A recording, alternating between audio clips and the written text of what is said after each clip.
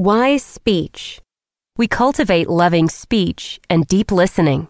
We express what's truthful, useful, kindly, and timely. Wise speech is based on the intention to do no harm. We've all used speech in a manner that may create harm, lying to keep others from knowing what's really going on, gossiping with the intention of putting someone down or satisfying our desire to be recognized, stealing time and attention by chattering on, or trying to convince others to meet our own needs at the expense of their own. Wise speech includes all the ways we use our voices, including in writing and online. The most basic foundation of wise speech is honesty or truthfulness. Dishonesty is not just outright lies. It can also take the form of exaggeration, minimizing, or omitting, all with the intention of presenting a false picture or distorting what something actually is. It can take the form of white lies to avoid embarrassment or exposure, half-truths to keep from being caught, or seemingly harmless things said at the expense of others. We may say more than we really know to be true in the hopes of appearing smarter or more confident in our position or feeling. Sometimes we say something before we know the truth. Dishonesty has to do with our intention in speech. Are we motivated by greed, fear, or confusion? Or are we motivated by a sincere desire to express what's true, what's useful, what's kindly, and what's timely?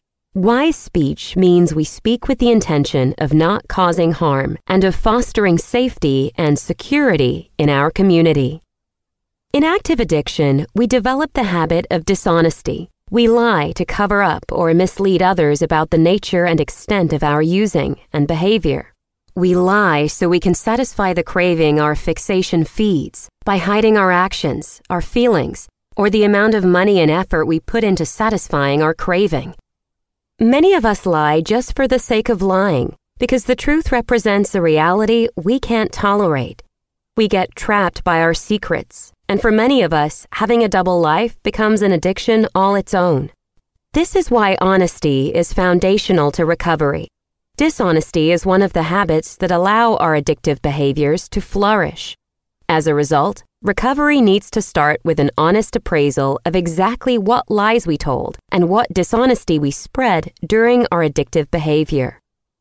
The Buddha provided some guidelines for wise speech, in addition to truthfulness. He said to avoid slander and gossip, recognizing that such unwise speech causes conflict and makes the community less safe. So when we talk about others, we can ask ourselves, what's our intention? Is it to cause diversion or exclusion? Is it to cause shame or embarrassment in someone else, or to somehow make ourselves look better at somebody else's expense? It's possible to talk about other people with the intention of kindness, generosity, and compassion, to seek understanding or support for another. Gossip and slander don't do this, and instead cause harm. Similarly, idle chatter and saying things just to be heard or recognized, or to take up time when we're uncomfortable, can lead people to dismiss or ignore us and may create impatience and intolerance in a community. Wise speech also involves the tone we use when we talk. If we express ourselves in harsh, angry, or abusive ways, we may not be heard, even if we're being truthful. Speaking gently, with the intention of kindness, fosters a community of friendliness and safety. It may sound like wise speech is primarily about discerning when not to speak, but this isn't always the case. Many of us grew up in families where it wasn't safe to talk openly about our thoughts and feelings. Some, because of certain experiences or cultural conditioning, have been taught that we don't have permission to use our voices. For many of us, practicing wise speech may mean learning how to use our voices that have been silenced, how to wisely communicate the needs and boundaries we've gotten used to keeping hidden. Many of us, in an effort to be liked or for fear of rocking the boat, have favored being nice over being honest and true to ourselves. But wise speech teaches us that speaking up, even when it's hard, is sometimes the wise choice, and that speech is never truly kind if we cause harm to ourselves. A final part of wise speech is careful listening. We must listen with compassion, understanding, and receptivity. It can be really helpful to observe how much of the time we spend listening to someone else is actually spent judging them or planning what we're going to say in response. Deep listening, without selfishness or an agenda, is an act of generosity that lets us build true connection. Wise action. We act skillfully and avoid harm, theft, lust, lies, and toxicity. Wise action is also based in the intention to do no harm and to foster compassion, loving kindness, generosity, and forgiveness. We try to do what's skillful and avoid actions that are unskillful. Wise action asks that we try to make choices based on understanding and not unthinking habits or ignorance. The Buddha suggested that we make a commitment to avoid 5 specific actions that cause harm, a commitment which is known as the 5 Precepts. We commit to the 5 Precepts as our basic ethical system. 1. We set the intention to avoid taking the life of another living being or from causing harm to ourselves or another living being. 2. We set the intention to avoid taking what is not freely given or stealing.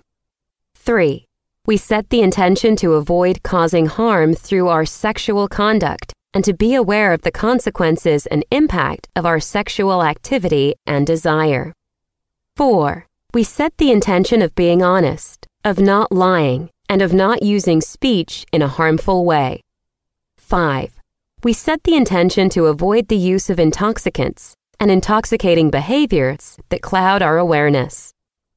We need to continually reflect on and question the intentions behind our actions. We may have moments of clarity, but these can quickly pass when old habits or thinking resurfaces.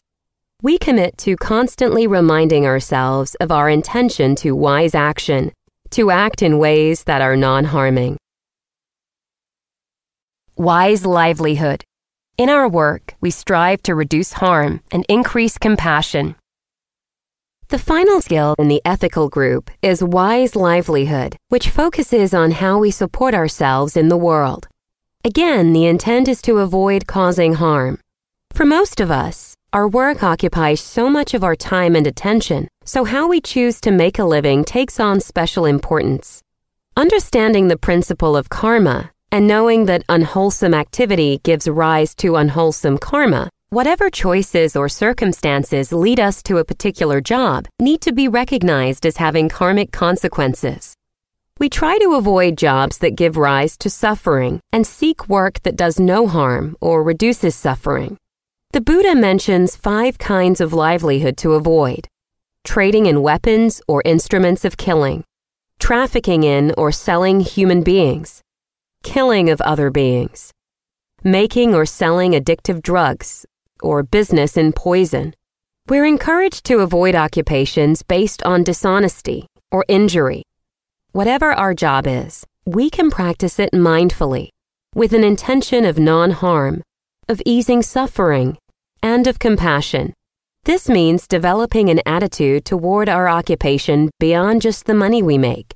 We can develop an approach of service and caring about the effects of our actions on others, both within and outside our workspaces.